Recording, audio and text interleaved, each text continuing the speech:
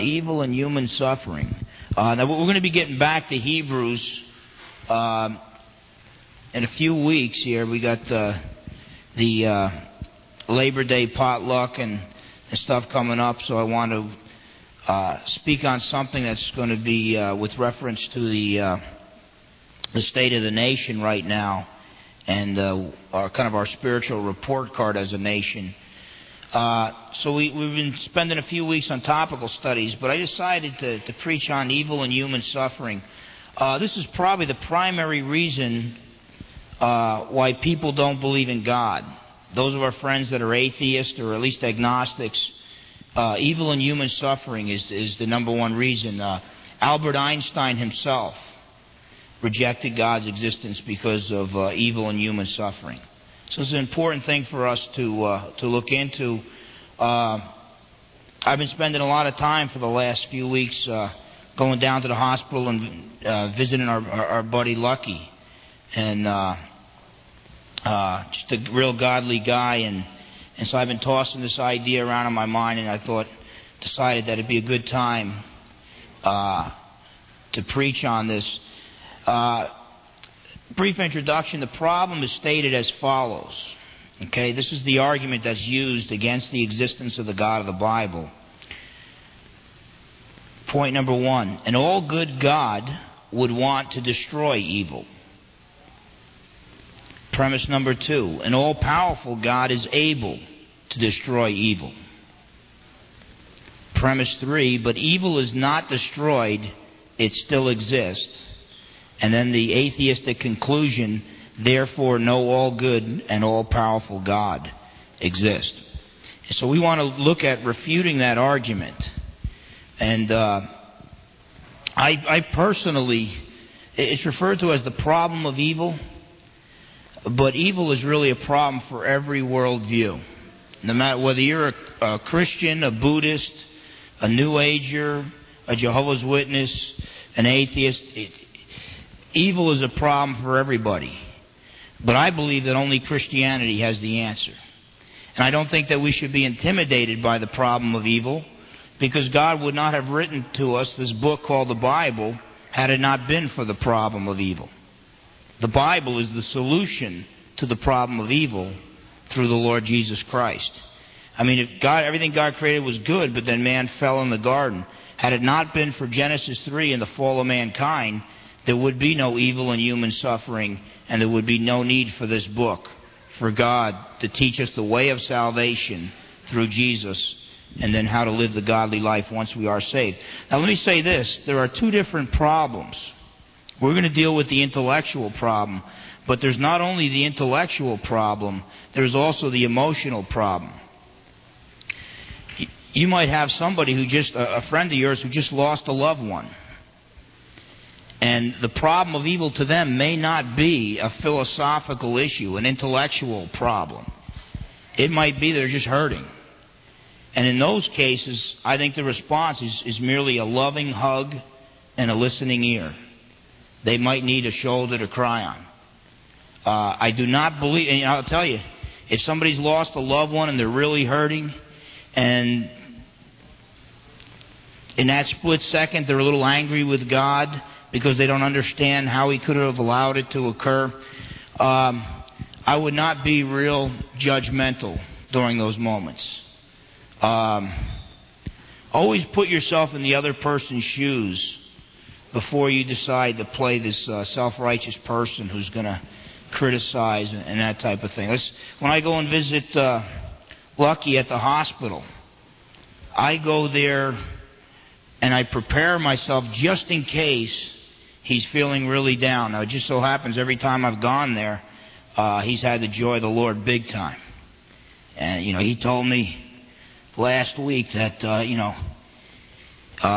he told me and the missus that if the Lord wants to take him home, he told the Lord that's fine with him. And if the Lord wants to leave him for further service, that's fine. But whatever the Lord wants, he wakes up in the morning, he sees he's still alive. It's, praise God, another day of serving Jesus. But if the Lord wants to take him, he's ready to go. So, but when I go there, I remind myself I have never spent a night in a hospital. I've been to emergency plenty of times for stupid sports-related injuries, but I have never spent a night in a hospital bed since I was, born. I guess you spend a few days in a hospital during that time. And so I'm not one to point fingers and to say, hey, you're not responding the way you should going through this trial. I've never been through that trial myself. Yet whenever I've gone there, I go there, I'll read some of the Psalms to Lucky and encourage him. At the same time, it always seems like he's more of an encouragement to me. And it seems like God teaches us, yes, through His Word, but He also teaches us through trials. And the sufferings that Lucky's going through, he's been brought so much closer to the Lord right now. And I think sometimes preachers go to do hospital visitation more to hear the sermons of the suffering saint than they do some preaching themselves. And I know I'm being blessed and encouraged through Lucky's ministry, even from a hospital bed. But if it's an emotional problem, all that is needed is a friend to come alongside, to go through the struggle with them, to encourage them, to have mercy, pour some mercy on them, to hug them, to give a listening ear.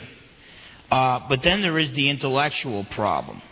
And the intellectual problem is what we want to talk about today. And by the way, if you don't draw the distinction between these two, you could mess things up. I've heard a real good preacher, so I don't want to give his name out, but I think he blew it on this instant.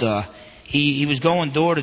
what it was a lady started coming to the church with a little girl.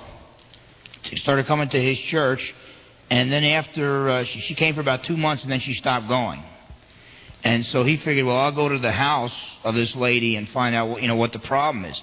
Well, the husband answered the door, and the husband said, well, the reason why she's not going is because I won't let her.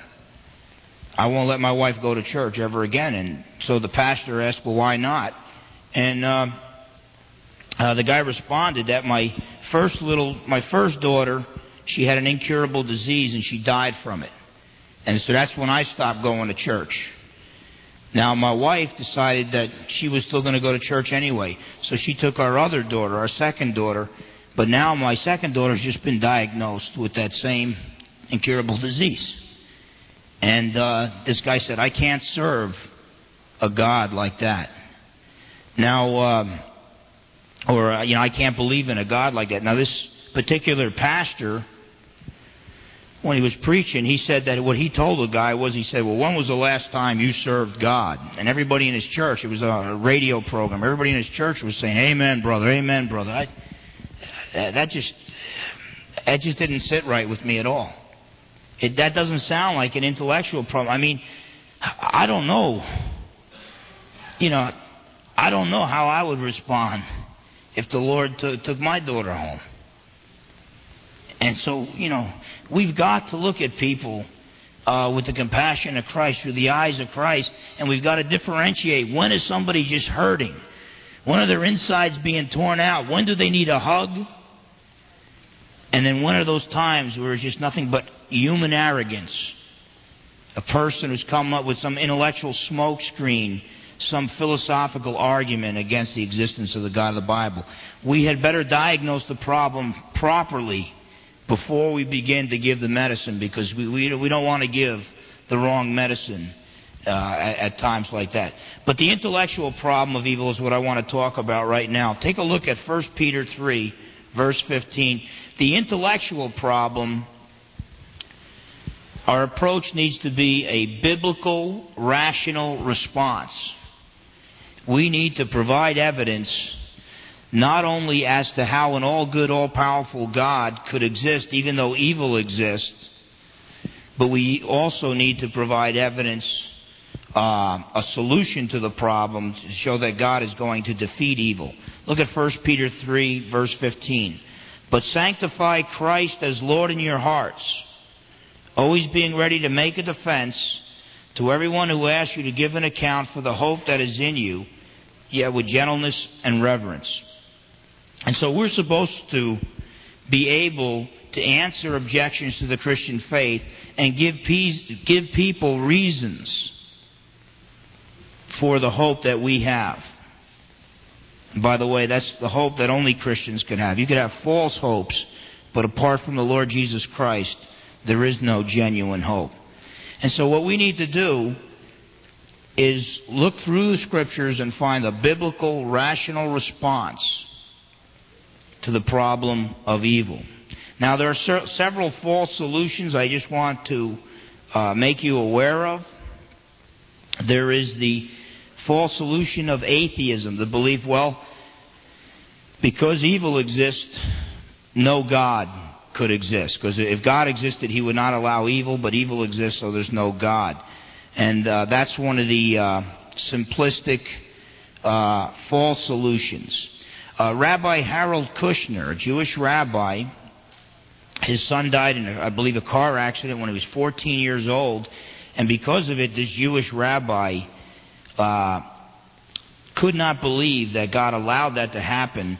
So what he argued was that God is limited in His power. So Rabbi Harold Kushner wrote a book, When Bad Things Happen to Good People. And he argued there in that particular book that God has imperfections, that God isn't all-powerful, God makes mistakes. We need to forgive God, and then we need to help God to defeat evil because He can't do it on His own.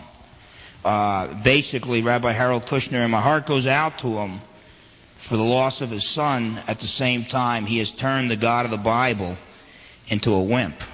He has turned the God of the Bible into a God who cannot guarantee that evil will be defeated, a God who needs our help. And let me tell you, if God needs my help, He's in trouble.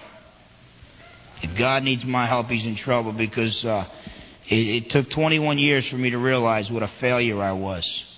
But the Lord Jesus Christ knows how to make good come out of evil. But limited God. By the way, that book, When Bad Things Happen to Good People, I bought that book. Because I buy a lot of heretical books to refute. But I bought that book at the Christian bookstore, the local Christian bookstore. And they were also selling about 20 of them for about $2 or $3 a piece. And, you know, if you're hurting and you see a book, When Bad Things Happen to Good People, and it's in a Christian bookstore, you might be tempted to buy the book, especially when it's that inexpensive. And so I told the people, this was years ago, before Eric was over there. Eric's been yanking books off the shelf left and right, and Karen used to do that before him. But I had told him several times that, you know, hey, I got no problem with you selling the book, but why don't you get a stamp that says that the material in this book is heretical, rather than leading people astray. And unfortunately, they even had John Hick's book that teaches Jesus is not God, but so they didn't want to take those off the shelf either. So there's the Christian church is really suffering for a lack of knowledge of God's Word today. The Christian Science cult presents us with another false solution to the problem of evil. As well as the New Age movement, they view evil as an illusion. They call evil an illusion. And it's real interesting with the New Agers, too, because they believe, you know, they'll tell you, well, I believe there's no such thing as evil. There's no such thing as right and wrong. And then you find them always protesting, you know, don't pollute the planet, and they save the whales, and this and that. So for people who don't believe there's any such thing as right or wrong, you know, why are they complaining all the time and leading in protest against nuclear weapons and this and that? So you know, a philosophy, a worldview that can't be lived is not worth believing. And if there ever was one, a New Age movement is it. Because, you know, they just can't practice what they preach. Another false solution is the health and wealth heresy, that if you're suffering, you must have done something wrong. Job's friends held to this view, and this poor guy Job, when you get a chance tonight when you get home, read Job chapters 1 and 2. God said Job was blameless before Him. Job had a good report card with the Lord. Job was a guy that when he sinned, he went right to the Lord immediately for forgiveness, yet God allowed this godly, innocent man to suffer. And so there's no easy answers. You just can't say, well, if you're suffering, you must have sinned. Hey, I'll tell you right now, I'm a healthy guy. But for the past month and a half, I've been sitting down next to a godly man in a bed. A godly man who is suffering. And believe me, that man is closer to God than I am. And I'm being blessed by his ministry more than he's being blessed by mine. And here's a guy that is, in the midst of his pain, has found contentment and is ready to go and be with the Lord. I can't really say that about myself, but you look at someone in a wheelchair and you're healthy. Anybody can praise God while they're healthy. But you put us in a wheelchair and it might not be as easy. There'd be more reasons to complain about or whatever. And the health and wealth heresy is doing a lot of damage. Another problem is, false solution is demon paranoia. Blame everything on demons. Now, we don't want to go to the other extreme and say there are no such thing as demons. The Bible says they're there and they're real. Okay? Fallen angels that work for Lucifer. But the fact of the matter is, people who blame everything on demons, need to recognize the fact that no, that is not the case. There is no easy answer, no simplified answer. The problem of evil takes a good, solid study of the Scriptures and a good, rational response. Another false solution is dualism, the belief that there are two gods. Zoroastrianism is a non-Christian world religion based out of the Iran area. And it's the belief that there's a good God and an evil God that have existed throughout all eternity. And there's some philosophical problems with that, but I'm just letting you know that it is a false solution and it does not solve the dilemma. In fact, St. Augustine actually held to this view before he became a Christian. And it was because he found the holes in this particular worldview that eventually led him down the road to become a born-again Christian. And finally, I guess you could have the false solution. Okay, maybe an all-powerful God exists, but maybe he's cruel and evil. I don't know too many people that hold to that type of view, but I guess you could take that horn of the dilemma. And so those are the false solutions. So what I want to do is look at the biblical response. And if I had to respond to the problem of evil in one sentence, I would say that the gospel, the good news of salvation through Jesus Christ, is the solution to the problem of evil. That's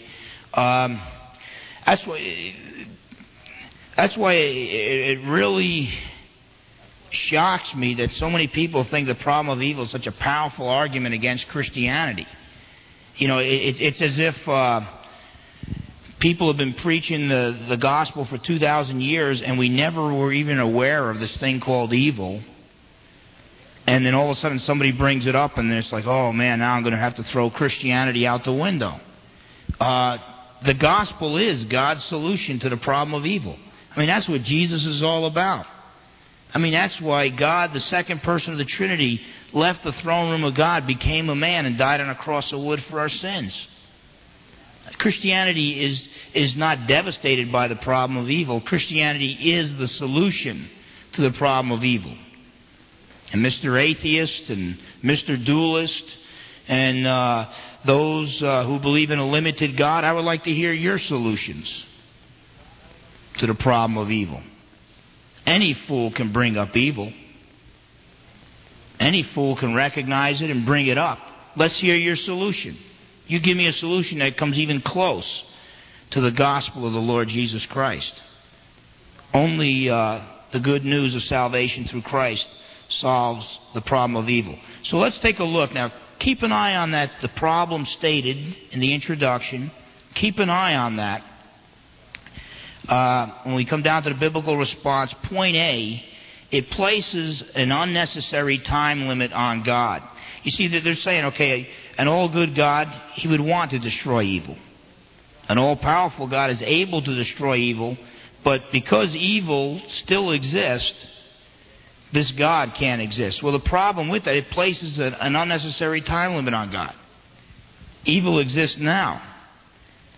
But the Bible teaches that God is in the process of defeating evil.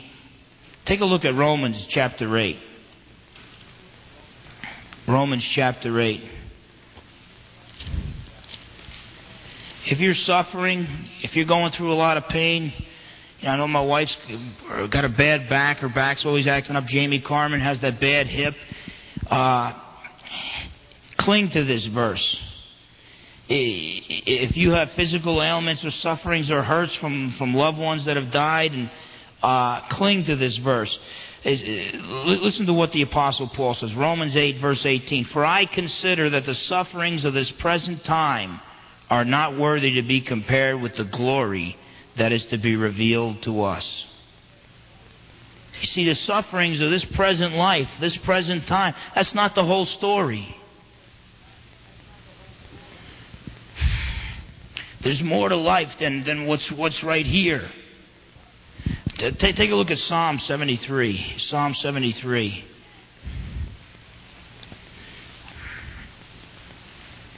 Psalm 73.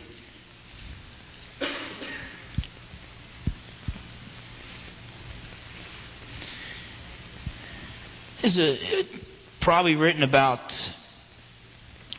850 to 950 years before, or to 1,000 years before Christ. And they're already dealing with the problem of evil. Job was written 2,000 years before Christ. And Job was already dealing with the problem of evil. It's not something new. It's just an old argument restated. But look at Psalm 73, verses 1 to 5. Surely God is good to Israel, to those who are pure in heart. But as for me, my feet came close to stumbling. My steps had almost slipped, for I was envious of the arrogant, as I saw the prosperity of the wicked. So wicked, evil men were prospering. For there are no pains in their death, and their body is fat. They are not in trouble as other men, nor are they plagued like mankind. This guy looks and he sees a bunch of wicked guys getting wealthier and wealthier, and they die in old age without much pain. They're always well fed, they got plenty of food, and they're not in trouble like other men, especially like the righteous man. This guy's looking around, and the righteous Israelites worshiping the true God are suffering. And he's questioning that. He's saying, well, how could you allow this, God? Well, then he gives the answer in verses 16 to 18. When I pondered to understand this, it was troublesome in my sight. It troubled him. It troubled his soul. Verse 17, until I came to the sanctuary of God. Then I perceived their end. Surely thou dost send them in slippery places. Thou dost cast them down to destruction. You see, what he was saying was, when I was looking at life and the way it was, and all these wicked guys prospering and innocent men suffering, I just couldn't understand, and it troubled my soul. But then I went into the house of the Lord, and I put my mind on the God of Israel, the God of Abraham, the God of Isaac, the God of Jacob. I put my focus on Him. I went to His house, the temple, to worship Him. Focused my attention on Him, and all of a sudden it came to me. It came to me. There's more to life than just this life here. You know, it's like that story that some guy talked about. Two poor elderly men, it's probably a fictitious story, sitting down on a park bench. Every day they'd be out there throwing bread to the pigeons. And they were poor guys, and one was a Christian and one was an atheist. And every day around the same time, a real fancy car would drive by with a chauffeur, a limousine, with some wealthy, wicked man sitting in the back. And And so the atheist elderly man turns to the Christian elderly man and says, that's why I can't believe in your God, because you're a nice guy. If your God exists, how come He let you be poor and He made that wicked man over there wealthy? There's no way that you can reconcile that. And then the way the story goes, the elderly Christian guy said, well, what you got to do, you got to look at it from God's perspective. Put the eternity of heaven at the end of my life, put the eternal flames of hell at the end of his life, and it all works out in the end. And that's what we've got to do. We've got to look at this from God's perspective. This is not the whole story. And as long as we assume this is the whole story, yes, there is injustice. Yes, there are innocent people who suffer. Yes, sometimes the wicked prosper, and sometimes the righteous man is battered and beaten down. But the Scriptures teach that God is in the process of defeating evil. Now, why did evil come into existence to begin with? This takes us to point B, human free will. Human free will. You see, God... Here's another dilemma based on the problem of evil. Look at Genesis 1, verse 31. The Bible teaches that God created all things. God created everything that exists. Yet, evil, everything God had created is good, yet evil exists. So it would make you think that either evil is an illusion or God created evil. Look at Genesis 1, verse 31. And God saw all that He had made, and behold, it was very good.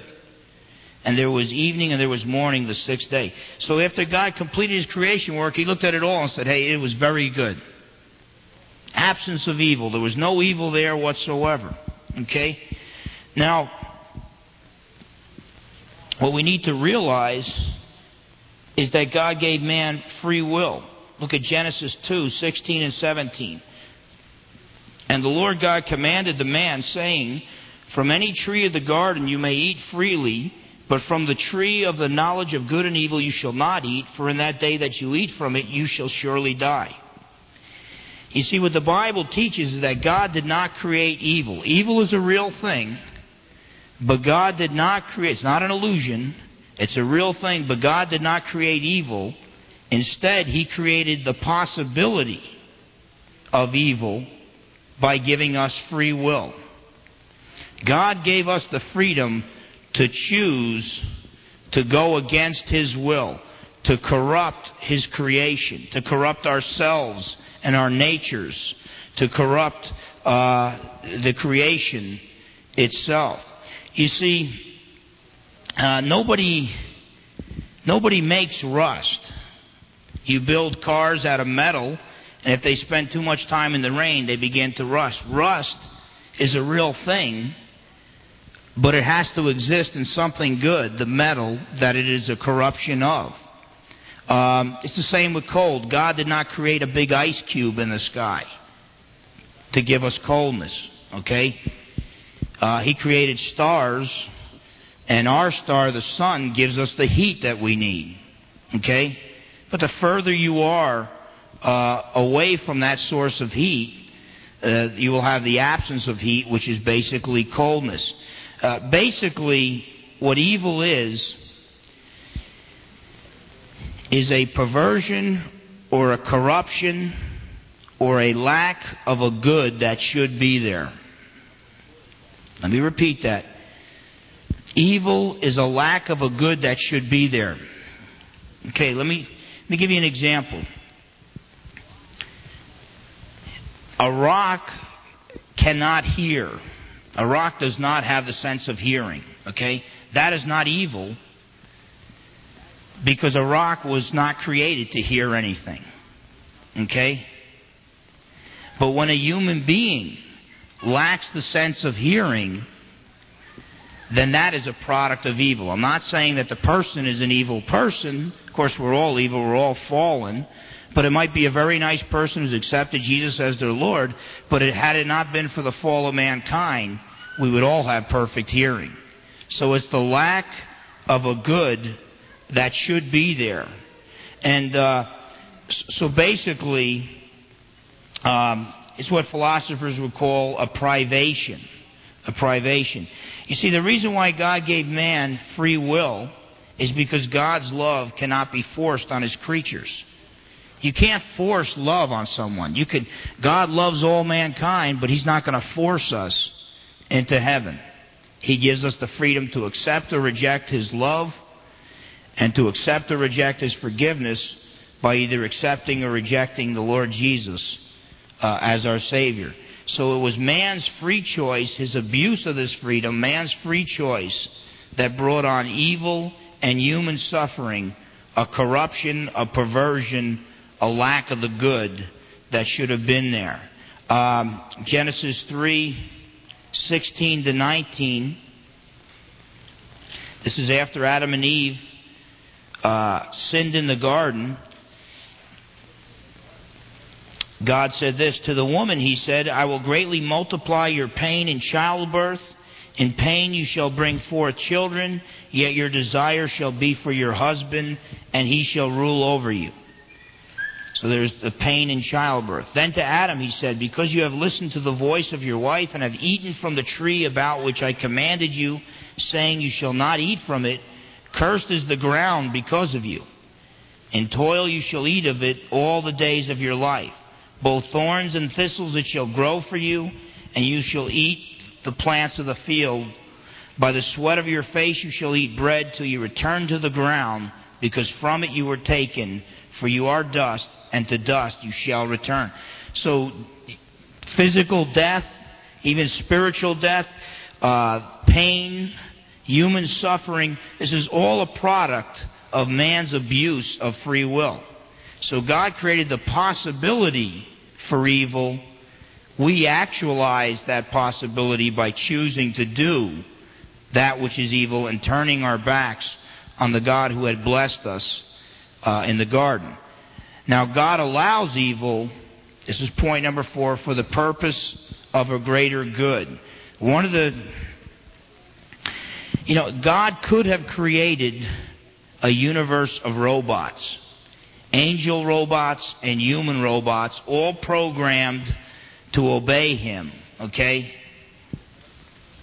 But obviously, it is a better universe, a better world, to create a world in which angels and humans have the freedom to accept or reject God's love, to obey or disobey, so that those who obey Him are not robots programmed to obey, or are not forced to obey Him, but we freely choose to enter into a love relationship with Him. Okay? And so God allows evil for the purpose of a greater good, human and angelic free will. Point C, God's wisdom. In God's wisdom, He will use evil for good purposes. Look at Isaiah 55. We are not always going to be able to figure out what good purpose will come out of a particular evil in a particular situation. But if we believe that there is a God who is infinite in wisdom, who is infinitely good, and who is infinitely powerful, then we can rest assured that He will bring good out of evil. Isaiah 55 verses 8 and 9, for my thoughts, God is speaking, for my thoughts are not your thoughts, neither are your ways my ways, declares the Lord. For as the heavens are higher than the earth, so are my ways higher than your ways, and my thoughts than your thoughts. And so God will use evil for good purposes, but we're not always going to be able to understand. We're not going to be able to figure it out. Sometimes we're going to say, Lord, I don't know why You're allowing me to go through this trial, this sickness, this pain. Maybe you're somebody who wants to get out there and minister for the Lord, and your ministry just never gets off the ground. And day and night you go before the Lord. Lord, I want You to use me. I want You to use me. Why aren't You letting me? Why do You allow me to go through such trials? But the fact of the matter is, we don't understand His ways and His thoughts. His ways and His thoughts are far above our own. He promises to work all things for our good. Romans 8:28, but we don't always see that. We don't always see that. Sometimes we get the smaller picture, and we just can't see all that God has for us.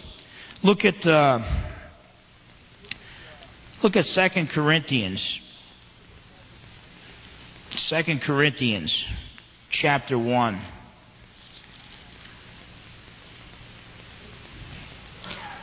In 1 Peter chapter 4, 1 and 2, we don't have time to look there, but Peter talks about suffering for righteousness' sake.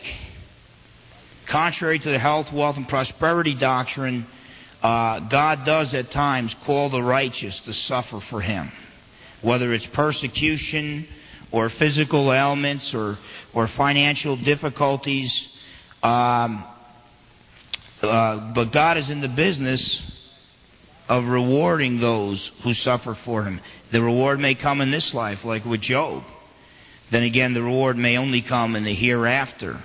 And from a human perspective, it might look like you lived a miserable life, died a miserable death, and that was it. But when you put God's perspective into the equation, then we see that God, in the end, has rewarded those who have suffered for Him. 2 Corinthians chapter 1, verses 3 and 4. Listen to what Paul says here. Blessed be the God and Father of our Lord Jesus Christ, the Father of mercies and God of all comfort. Man, when you're hurting, our God is an awesome God and He's a powerful God. But when you need to be comforted, it's nice to know that our God is the God of all comfort. When you're hurting and you're down and you think you're all alone and nobody cares about you and it's just you out there and life is miserable, it's great to know that we have a God who loves us so much. He has the ability to love that which is unlovable, you and I, and to comfort us and to be with us in our time of need. And it's not that, sometimes we think, I was just going through the situation all alone. No, He's right there for you. But sometimes we focus so much on the problem that we don't even see the problem solver right there by our side. But He's the God of all comfort. God of all comfort. The Father of mercies and God of all comfort, who comforts us in all our affliction, so that we may be able to comfort those who are in any affliction with the comfort with which we ourselves are comforted by God. Let me tell you, when God blesses you, this isn't original. I've heard this from other preachers. When God blesses you, He doesn't bless you so you could be blessed. When God blesses you, He blesses you to be a blessing to others. When God comforts you, when God gives you His comfort, He gives you His comfort so that you can share that comfort with others. I have not had the type of affliction to where I can walk into Lucky's hospital room and say, Lucky, I know what you're going through. I can't say to him, I'm going to give to you the comfort that the Lord gave to me when I was where you are now, because I was never there. But let me tell you something. The people that Lucky sees in that hospital, and if it's the Lord's will and he gets out of that hospital bed and he gets back on his bike and goes back out there ministering to bikers, the ability that he is going to have to comfort others in the midst of their affliction. This guy has lost almost 40 pounds. He was thin as a rail when he went in. And so when he talks about being ready to go and be with the Lord, and they still, to this day, if you ask him, well, what exactly is wrong with him, the doctor still can't tell you. And but he has the ability to take the comfort that the Lord has given him. And I'll tell you, Lucky was a godly man before he went in there. And he just a couple days ago, he finally started reading again. So he hasn't had his face in the book a lot. All it's been is Lucky, lots of suffering, and the God of all comfort. And I'll tell you right now, Lucky right now is a much greater theologian than he was before he went in there. Because God not only speaks to us in His Word, But sometimes He speaks to us in our afflictions and our trials. And people mock, and friends like Job's friends come and say, well, if you're suffering, you couldn't be a godly man. But we have a God who is the God of all comfort. James chapter 1, showing how God can use evil for good purposes. He can allow us to suffer affliction so that we can receive or reach the end of our ropes, turn things over to Him, receive His comfort, and then we can take that comfort and comfort others in their time of need. Look at James chapter 1 and verses 2 to 4. James says this, consider it all joy, my brethren, when you encounter various trials. James is saying when things get bad, rejoice, because you're going to grow. And by the way, if you ever prayed, I know it's happened to Gary plenty of times, it's happened to myself, you pray, Lord, I love ministering for you where I'm at, but take me to higher ground. Multiply my ministry, the ministry that you've given me. And almost always what happens is your whole life, just nothing but trials. The bottom falls out and everything. Then you starts dawning on you that, God says, hey, look, Phil Fernandes could do fine on that step. If you want to come up to a couple steps, I got to make some changes here. Because Phil Fernandes has got too much confidence in the flesh. I got to bring him to a point where he's got such a trial where he knows that he can't get himself through it. And he gives up in his own strength and turns things over to the Lord. James says, consider it all joy, my brethren, when you encounter various trials, knowing that the testing of your faith produces endurance. And let endurance have its perfect result, that you may be perfect and complete, lacking in nothing. And so what James is saying, rejoice when you encounter trials, when things get tough, because that's when you're going to grow. There are some good results that God cannot bring about without allowing you to go through tough times. There are some good things that God could not bring about without evil. I listed a few of them here. Did you know you could only, if God did not allow evil, you could only love your friends? You could not love your enemies. If God did not allow evil, it would be impossible to love your enemies, because you wouldn't have any enemies. If there was no evil, nobody would hate you. You would have no enemies. And so now we have the ability to take love to a higher degree and experience what it's like to unconditionally love people who hate our guts. Without evil, there would be no such thing as courage. Because there's got to be something out there that other people are afraid of before there can be such a thing as courage. Something evil that people fear before there can be such a thing as courage. Can you imagine a universe where it was impossible to love your enemies and there was no such thing as courage? How about compassion? If there wasn't evil and human suffering, you would not be able to have compassion on other people. Can you imagine a universe without compassion? Or charity. If there was no evil, no one would be in need. There would be no such thing as giving charity, giving free gifts away to other people who could not earn those gifts. People constantly slam God for allowing evil. They say, well, if He's all-powerful and all good, He should have created the best possible world. Yet the best possible world wouldn't have all this evil in it. Well, any time a producer goes out and tries to make the best possible movie, what does he do? From the opening minute, there's nothing but evil. Evil all over the place. And guess what happens in the end? The hero comes on the scene. He defeats the evil thing, whether it's a dragon or whatever, the bad guy. And then he rescues his bride.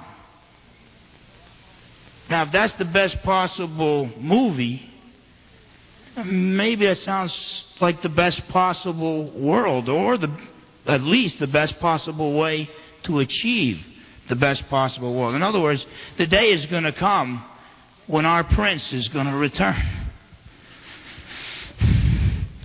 The day is going to come when our King is going to come back. And in all His power and all His glory, He's going to slay the dragon. And He's going to take us, the church, His bride, and rescue us. And then we will live happily ever after with our King. That makes a great movie. I mean, Walt Disney has made millions upon millions of dollars doing that. Now they're trying to be politically correct, so I think eventually their business will end up going down the tubes, but they made millions of dollars based on that same storyline. But I think it's within the heart of man. God has given us a glimpse of His gospel. So that when we see the true gospel, we recognize it if we're looking for it. Now, the example that I give here is a child that has to go through surgery. Obviously, surgery is painful. Okay?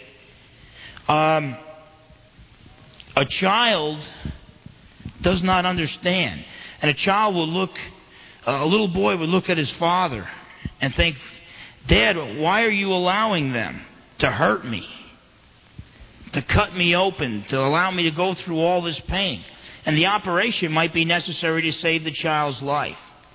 So from the child's limited perspective, since they don't have access to all the information with their limited knowledge, the child doesn't understand